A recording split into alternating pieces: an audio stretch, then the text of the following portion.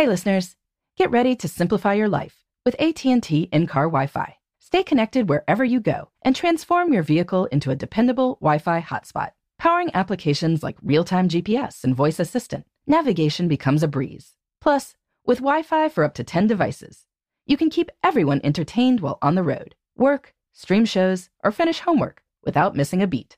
Discover the convenience for yourself and see if you're eligible for a free trial at att.com/in-car Wi-Fi. Always pay careful attention to the road and don't drive distracted.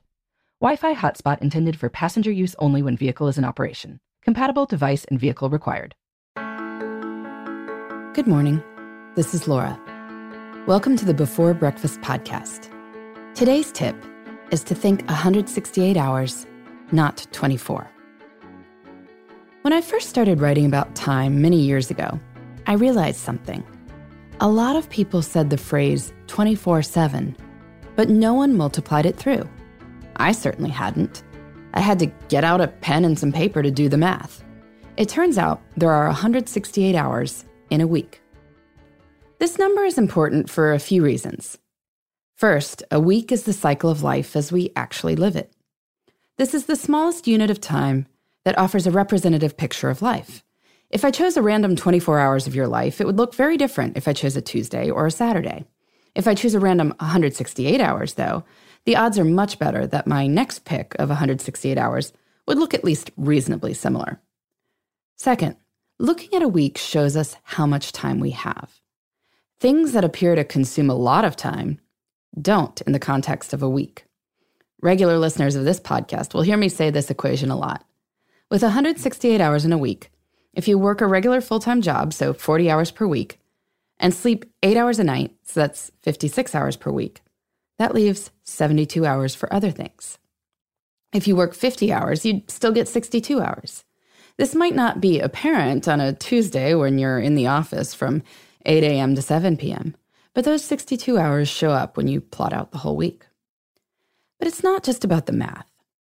I think the 168 hours number is important because it helps us see that things don't have to happen daily, nor do they have to happen at the same time every day in order to count in our lives. I call this belief that things have to happen every day at the same time the 24-hour trap. I see it most often with, wait for it, exercise. You may have fallen into this trap yourself. People often tell me they want to exercise more, and then they talk themselves out of it because there is not a perfect time every single day. You know how these conversations go. Oh, I'd love to exercise, but I'm not the kind of person who can just leave for an hour every day at lunch. Or I'd love to exercise, but I have a family I want to see. I can't go to the gym for an hour every night after work. Or I'd love to exercise, but I wake up early enough as it is. I can't stomach the thought of waking up at 5 a.m. every day. So don't wake up at 5 a.m. every day. Stop looking for the perfect time every single day. Instead, look at the whole of the week and see where you can fit it in. Maybe one morning you get up early and exercise. If you're co-parenting with someone, you could trade off and each of you gets one night off. You could go to the gym then. Do something on each of the 2 weekend days and wow, we've just exercised 4 times a week. It didn't happen daily at the same time every day, but it didn't have to. And funny thing, because I write about time management, people often want to tell me about their great daily habits.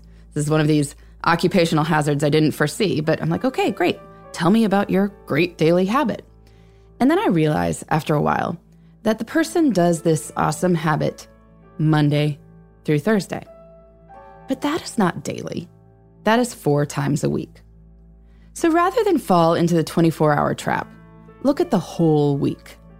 I find this is especially helpful when it comes to issues of combining work and the rest of life.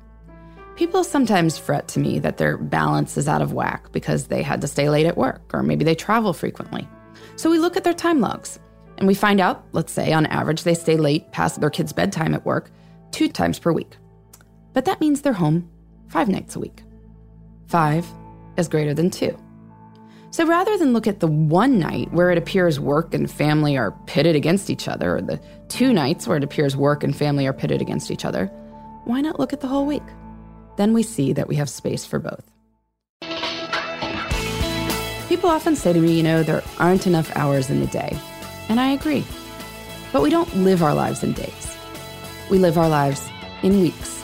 And when we think of 168 hours, not 24, we see that we can build the lives we want in the time we've got. In the meantime, this is Laura. Thanks for listening. And here's to making the most of our time.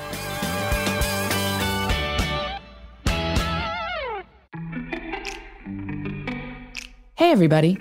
Got a tip or a question? You can share them with me on Twitter, Facebook, or Instagram at Before Breakfast Pod. That's BE, the number 4, then breakfast, POD. You can also email me at beforebreakfastpodcast@iheartmedia.com. For the email, just spell those words out. I look forward to connecting and learning how you make the most of your time.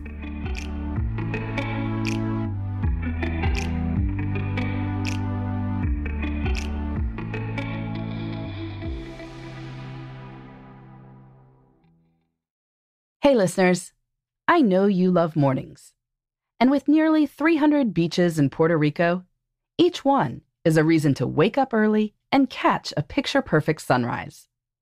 Puerto Rico has nearly 300 miles of coastline, and the island's diverse geography offers everything from secluded coves with white sand and crystalline water to stunning black sand beaches and beaches perfect for water sports. No passport required for U.S. citizens and permanent residents. Learn more and plan your trip at discoverpuertorico.com.